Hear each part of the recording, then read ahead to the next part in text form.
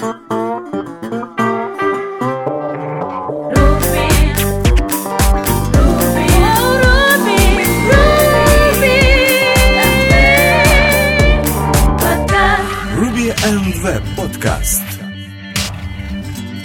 Добрый день, дорогие слушатели! Вы слушаете 40-й выпуск 4-го сезона подкаста РВПод.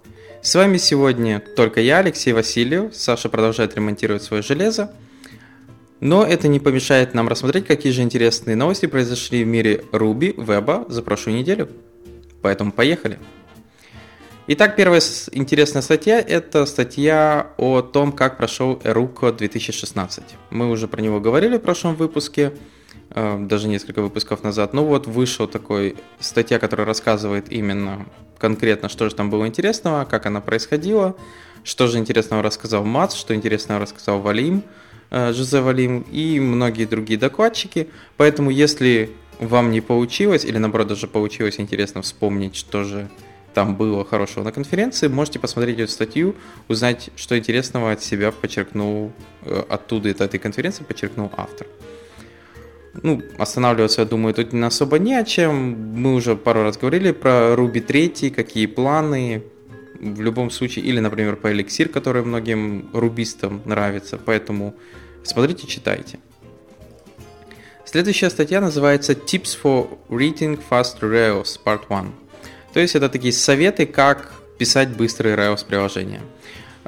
Советы достаточно простые, но в любом случае для некоторых хорошо подчеркнуть. Например, использовать SQL-запросы вместо методов, которые работают с объектами. То есть, понятное дело, Active Record Where будет намного эффективнее, чем использовать Select, то есть фильтровать уже объекты, которые прилетают из базы. Хочу подчеркнуть, это также может быть намного более эффективно по памяти, потому что генерация объектов в Ruby будет более напряжной, чем вернуть это из базы меньшее количество объектов. Следующее – это использовать plug вместо map. Это понятно, опять же, логично, потому что более эффективно, поскольку plug делает запрос только требуемое поле, не возвращает все поля из нужной таблицы. Что может быть, опять же, тоже достаточно эффективно по памяти, но на этот раз уже именно работы с базой, потому что база внутри она все равно, конечно, считает, но вернет вам только требуемые вот этот идентификаторы. Следующее – это избегать N+1 запросов, то есть стандартная проблема. Для этого даже есть гем, который называется Bullet, который можно подключить, и он будет писать, что у вас тут N+1 проблема, пофиксите ее, пожалуйста. Но мы уже даже отдельно находили статью, где говорилось, что N+1 это фича рельсы, а не какая-то проблема. Фича заключалась именно в том, что можно кешировать какой-то, то есть поскольку у вас N+1, каждый отдельный запрос идет не джойном, а отдельно выбирается, а значит закешировать видоизмененный только один запрос достаточно проще, потому что инвалидируется только кусочек кэша. Но, понятное дело, это надо четко понимать, используя именно вот это N+1 штуку при работе с кэшом. Но в любом случае, да, если у вас нету кэша, то N+1 это проблема, и ее надо избегать. То есть использовать join, left outer join, и другие вариации, или там lazy loading через include. Вот такие интересные новости мы открываем по поводу Ruby. А в мире JavaScript произошло достаточно интересное событие. Совместно несколько команд, а именно Facebook, плюс команда Яхуда Каца, если не ошибаюсь, то есть его Tilt контора, Google и Exponent, они выпустили вместе утилиту, которая называется Yarn. Yarn это, для рубистов, наверное, ближайший аналог, это как бандлер, то есть это Dependency Package Manager, который позволяет вам тоже устанавливать пакеты, то есть как это предполагает нам авторы, улучшенный NPM аналог. То есть у нас, как у рубистов, тоже есть гем, но получается, гем недостаточно оптимален, мы используем для этого бандлер, тут для этого появился Yarn. В чем же основная эволюция? Понятное дело, что для работы Yarn требуется другая инфраструктура, то есть другой индекс пакетов, поэтому появился отдельный ресурс, на котором собираются NPM-пакеты, и там они отдаются в другом формате. В формате я имею в виду именно индекс для них, именно для Yarn. Проблема в чем заключалась? Ну, я думаю, мы про это тоже несколько раз говорили. Сам по себе package.json, он недостаточен. В первую очередь то, что у него нет блокировок, лока, именно файла, который четко блокирует какие-то версии. Из-за этого неожиданно могла прилететь какая-то на следующий день другая версия, которая все ломала в вашем приложении. Это было плохо, ненадежно. Также npm install очень глупо resolve dependency, просто вкладывал одну во вторую. Частично это спасал shrink wrap, есть такая штука у npm, которая позволяла создать типа лог файла, который как бы... Что этот лог файл из себя представляет? Это огромнейший JSON, просто дерево node modules папочки в виде JSON, где расписывалось, что куда положить. И получается, когда вы делали npm install, он просто находил этот файлик и просто клонировал это дерево, то есть устанавливал в том же порядке. В чем минус npm shrink wrap? Минус его в том, что это огромный JSON и он не сортирован. То есть, если вы ставите минимальный какой-то пакет, говорите еще раз делать shrink wrap, вы получаете невероятно большой div, потому что ключи поменялись местами и читать его невозможно. Вот. И это его вот тоже большая вот эта проблема. Вот. И авторы решили наконец-то это хоть как-то, то есть те, кто работает с Node.js, пофиксить. Они создали вот этот yarn. Как бы не смешно, но yarn надо ставить через npm. Что же основные его плюсы, которые я уже пробовал, заметил? В первую очередь это он полностью то есть он полностью работает так же, как npm, то есть если вы используете npm и у вас есть там папочка node modules, он будет делать так же, туда же ставить все ваши пакеты. Основное различие, кроме того, что он использует свой индекс, он достаточно быстрее пытается выкачать все эти пакеты за счет более быстрой системы resolve вот этого индекса, то есть, я так понял, сделан по аналогу, как работает в бандлере. Наверное, Cats там очень... Yahuda Cats тоже помогал. Плюс скорость еще сделана на уровне параллельных билдов. То есть, что он делает? Когда он выкачивает основные пакеты, он запускает npm build для каждого из этих пакетов отдельно, и в зависимости от того, сколько у вас ядер, он запускает это параллельно.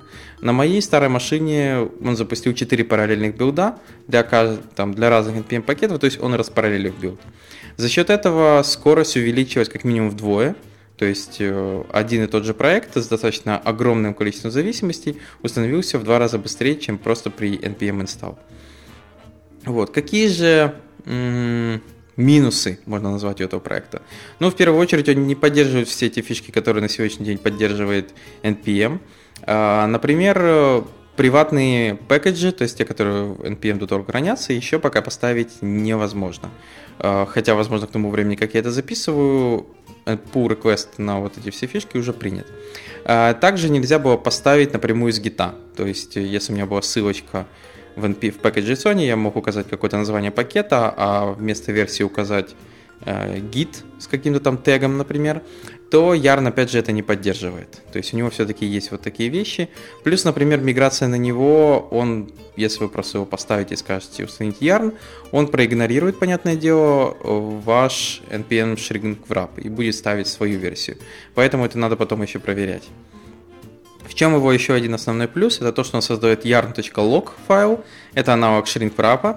Основная разница заключается в том, что ключи там уже сортированы и хранятся не в виде JSON, а в неком аналоге YAML. Получается, немного компактнее выходит именно этот формат. Ну, у меня там 8000 было линий, строк именно в npm shrink wrap. Тут 7000, то есть 1000 нас сократили.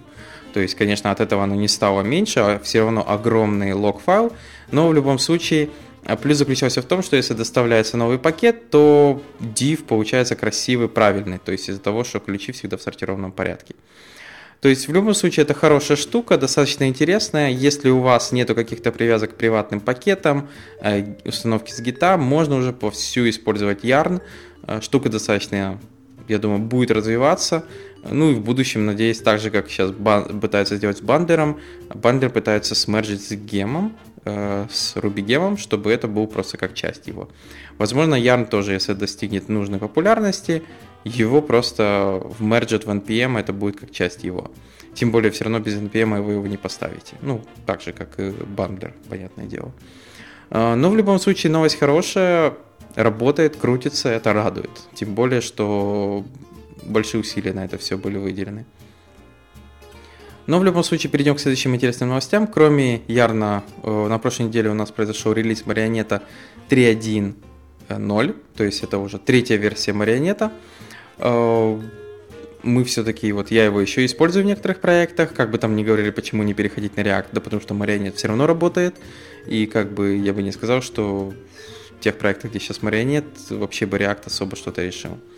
В чем интерес заключается? По сравнению с пользователем того же Angular, где просто Angular 2 это вообще отдельный фреймворк, Marionette 3 достаточно поменяли много вещей, например, у них исчезли композитные вьюшки, у них остались только item вьюхи и collection вьюхи, у них layout вьюшки исчезли, то есть у них достаточно было много разных видов вьюх, теперь у них осталось только вот 2 вида, остальные они просто вмержили в эти виды, то есть скомбинировали, и теперь вот один view умеет выполнять разные вариации. Вот. Но самое интересное заключается в том, что дополнительно к этому выпустили такую штуку, которая называется Marionette V3 Compat. Это специальный пакет, который вы доставляете, то есть импортируете себе в проект, где у вас находится вторая версия, и говорите, какие view вам надо запатчить. И получается, у вас как бы будет третий Marionette, но приложение будет продолжать работать со второй версией кода. И для чего это сделано? Понятное дело, это не для продакшена, это сделано для того, чтобы потихоньку, по порядку переписывать свой код, например, убирать оттуда какой-то там layout view, например, и потом говорить, что вот этот патчинг, отключаем патчинг вот этого layout view и проверять, что при этом ваш код продолжает работать. То есть достаточно такая тоже неплохая система, при этом у них все отлично расписано, что убрано, что патч патчит, чтобы понимать, что убирать, что не убирать. То есть напоминает то же самое, что было сделано в Rails 5, это такие специальные флаги, которые по умолчанию все выключены, когда вы обновляетесь, и вы можете их включить, если уверены, что ваш код нигде из-за этого не сломается. Вот тут то же самое, то есть вы просто подключаете пакет, и можете продолжать работать, а потом там, обновлять то, что вам требуется. Ну, лучше обновлять сразу, потому что тут написано, что это не надо использовать эту библиотеку на продакшене, что они не гарантируют 100% совместимость. Вот. Но все равно хорошо. Следующее это выход Angular 2.1.0, то есть Angular тоже двигается потихоньку, у него семантическая версионность, поэтому все нормально. Роутер теперь поддерживает lazy load модулей, то есть теперь вы можете быстро-быстро опять приложение, а потом потихоньку подгружать, чего не хватает. Улучшили анимацию между Enter и Leave ивентами, когда переходите между там страницами. Поэтому, если вы уже перешли на вторую версию Angular или вовсю ее используете, вот можете обновляться до версии 2.1.0. И еще такая статья, напоследок, достаточно интересная. We need JavaScript to fix the web. То есть нам нужен JavaScript, чтобы пофиксить веб. В основном автор рассказывает про то, ну то есть тут небольшая вставка, история вообще, что из себя представляет веб, как он работает, что такое вот эти все структуры, HTML, CSS, JavaScript, и как, например, вот что из себя фиксит HTML, что не фиксит, какие его вот, что у него use case небольшой, например, того же HTML. CSS тоже он добавляет какую-то вот красоту на саму страницу, но проблема в том, что если надо добавить какие-то интересные фишки или, например, улучшать веб, то, к сожалению, вам требуется что-то большее, и JavaScript тут приходит на помощь. То есть, как рассказывает автор, благодаря JavaScript мы можем использовать такие вещи, как сервис-воркеры, IndexedDB, работать в офлайне, у нас есть веб-воркеры тоже, чтобы параллелить какие-то работу кусочно. Поэтому, ну, то есть автор говорит о том, что JavaScript он нужная штука, потому что через него мы пытаемся фиксить веб, где он вот не предназначен, не разрабатывался. Например, вот когда делают приложение уже больше похоже на application, на десктопное приложение. Вот тут как раз JavaScript очень сильно помогает. Ну, тяжело с автором не согласиться, во многом он прав, действительно, HTML, CSS уже недостаточно, чтобы делать какие-то просто страницы, даже вот наши у меня статические есть сайты, и все равно JavaScript на них выполняет достаточно важную роль. И при выключении они будут, конечно, продолжать работать, но какой-то более-менее важный функционал уже никак не заработает без этого. Вот, поэтому, если вам интересно, кстати, затрагиваться тоже и по поводу компонентов, те же инпуты, есть хорошее видео, заточенное автором по поводу проблемы с инпутом, в чем его можно любить, то есть за что можно любить сам по себе input как тег. Вот, посмотрите, почитайте, достаточно хорошая статья.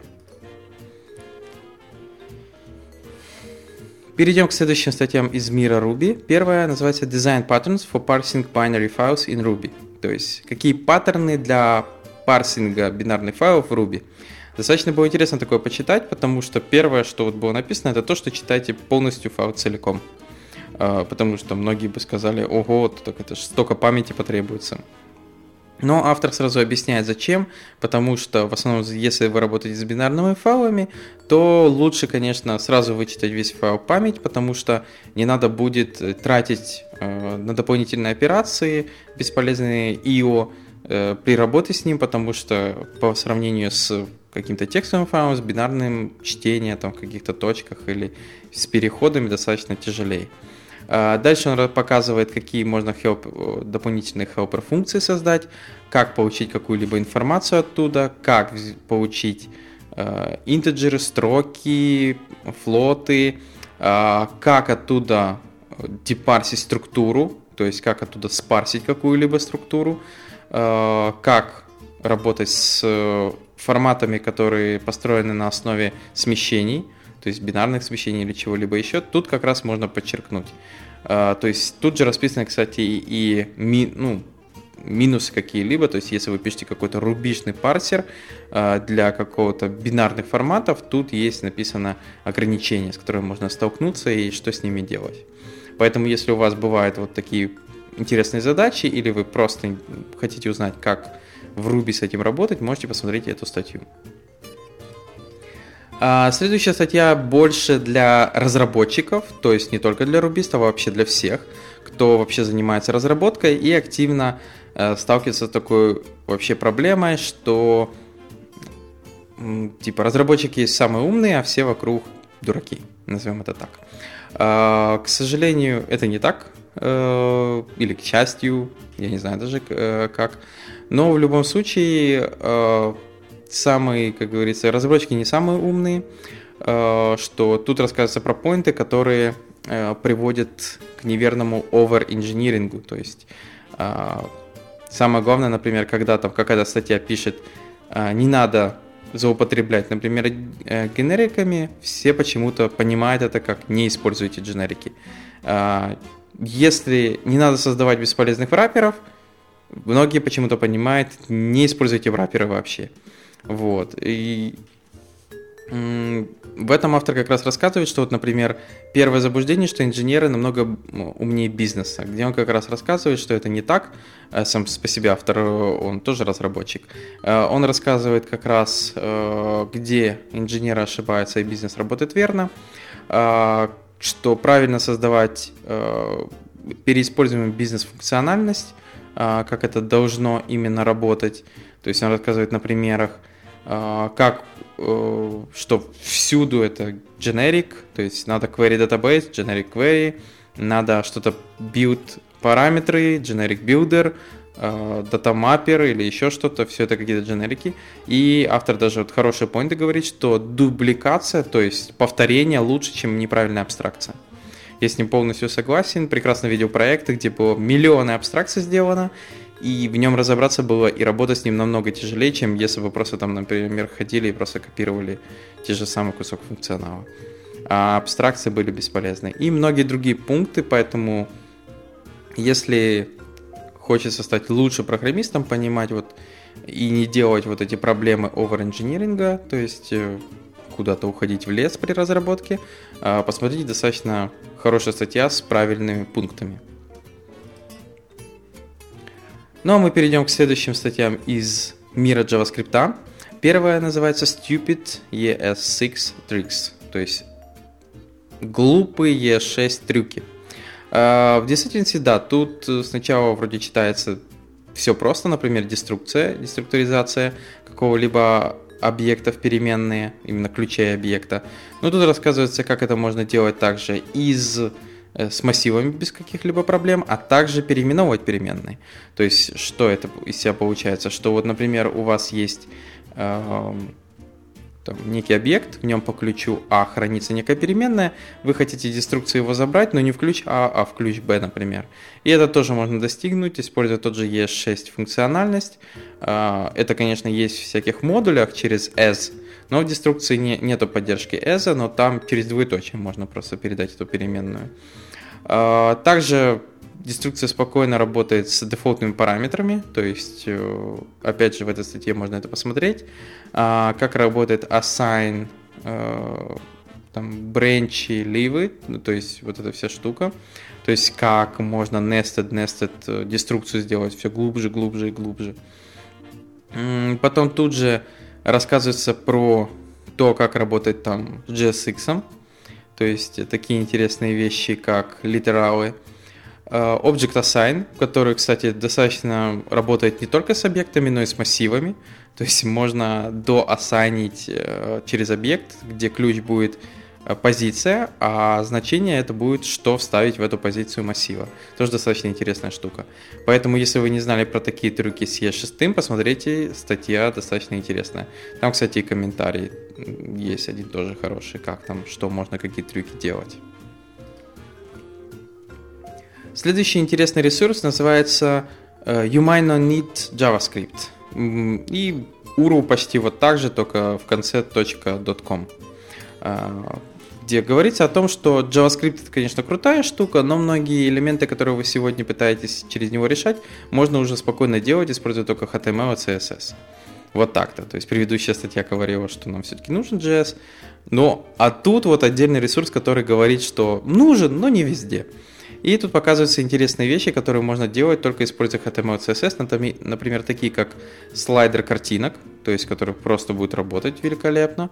Также модальные окна, это достаточно просто.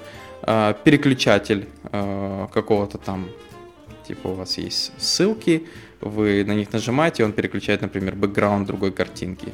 Формы, например, color picker, то есть если вам надо выбирать цвет, это тоже можно делать только через HTML, CSS.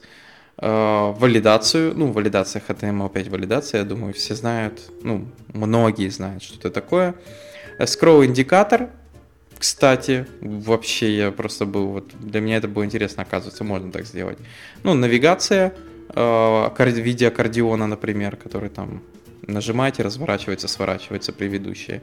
И многие другие интересные вещи, которые можно просто взять, если вам нравится, подчеркнуть и использовать в вашем проекте, если это уже сделано, например, у вас на JavaScript, а теперь это можно просто заменить на CSS вариант. Следующая достаточно интересная библиотека называется Tesseract. Вот так-то. Если кто-то смотрел, я думаю, Мстители, почти то же самое. Tesseract JS это полностью портированный на JavaScript порт Tesseract OCR Engine. Что это такое? Сам по себе Tesseract, именно не JavaScript, это свободная компьютерная программа для распознавания текстов. Она была разработана в Hewlett-Packard еще в середине 1980-х годов. Потом на 10 лет ее там положили куда-то на полку, то есть, и в 2006 году Google ее купил исходные коды под лицензией Apache 2.0 и продолжил разработку. То есть на текущий момент программа уже поддерживает UTF-8, поддержка есть разных языков, русский даже есть. Русский работает, например, с помощью дополнительных модулей. То есть получается на сегодняшний день есть третья версия, 3 там какая-то с хвостиком. И в данном случае решили ее портировать и написали полноценный порт именно на JavaScript. То есть теперь можно, тут есть даже демка, для кого интересно, вы скармливаете картинку с текстом и даете этой штуке, давай разбирай. То есть включаете ее, и она начинает, понятное дело, самая длительная операция, которую она будет занимать, это загрузка словарей. То есть у нее там 60 языков поддержка, но и все равно надо сгрузить эти словари в ваш браузер, выгрузить их, ну, то есть распаковать, но распознавание текста происходит достаточно быстро, хотя текста тут немного на примерах. Но в любом случае, если вам вдруг надо делать вот такие интересные штуки, типа какой-нибудь свой fine reader, то есть для распознавания текстов именно в вебе, то это уже можно чуть ли не делать прямо внутри браузера, без каких-либо дополнительных сервер-сайдов. Хотя эта штука спокойно работает и в Node.js. Поэтому, если у вас есть такие задачи, штука очень крутая, используйте на здоровье. Я бы, например, вот у нас там есть типа Grammarly, например, стартап, я бы его туда инжекнул, почему бы нет? То есть тебе бы он бы смог работать не только с просто введенными текстами, а еще и с попыткой распознать их, а потом уже еще подсказать, где какие ошибки. Ну, это у меня первая мысль, которая возникла. Вот. Поэтому смотрите, пробуйте. И последняя, но не по значению, библиотека называется Redom. Redom — это небольшая UI-библиотека для работы с домом. То есть, я так понял, автором, как всегда сейчас много, inspired by виртуальный дом, virtual дом. То есть, это позволяет вам работать с типа виртуальным домом, то есть генерить его, а потом в реальности вы получаете это на выходе просто дом-элемент. Вот, поэтому, если вам интересно, то есть она такая небольшая, там можно комбинировать разную через конструкторы, классы, все вот эти штуки работы с домом, и в конце вы просто работаете с домом почти как, знаете, в React стиле, только через билдеры, без какого-либо JSX. Вот. Дополнительно ничего не могу сказать, к сожалению, не использовал. Вот и все новости на сегодня. Спасибо, что слушаете нас. Подписывайтесь, пишите комментарии. Надеюсь, к следующей неделе к нам вернется Саша. И услышите уже тогда нас обоих. Пока.